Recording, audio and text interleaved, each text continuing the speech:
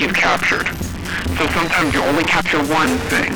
You know, so sometimes if you have some sort of thing that oscillates, right, something, you know, like crickets flashing or something, you might not care how bright they flash. You might only care about the frequency of their flashing, and so you're completely ignoring all amplitude information.